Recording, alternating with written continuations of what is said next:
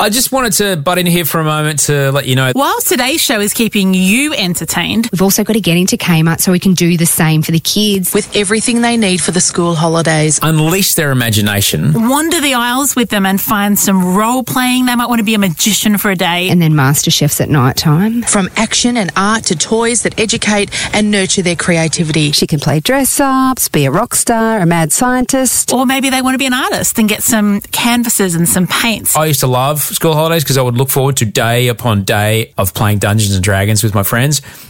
Is that weird that I just admitted that to you? My favourite's a magician or a bookworm. It is all there on the shelves at Kmart. It is brilliant. Always at Kmart's everyday low prices. I don't have to pay a fortune. In fact, if you find a cheaper price on an identical item, they will match it. So now that Kmart have the kids entertained, Kmart has silenced their cries of, "Mum, I'm bored." Let's get back to your timeout and the rest of today's show.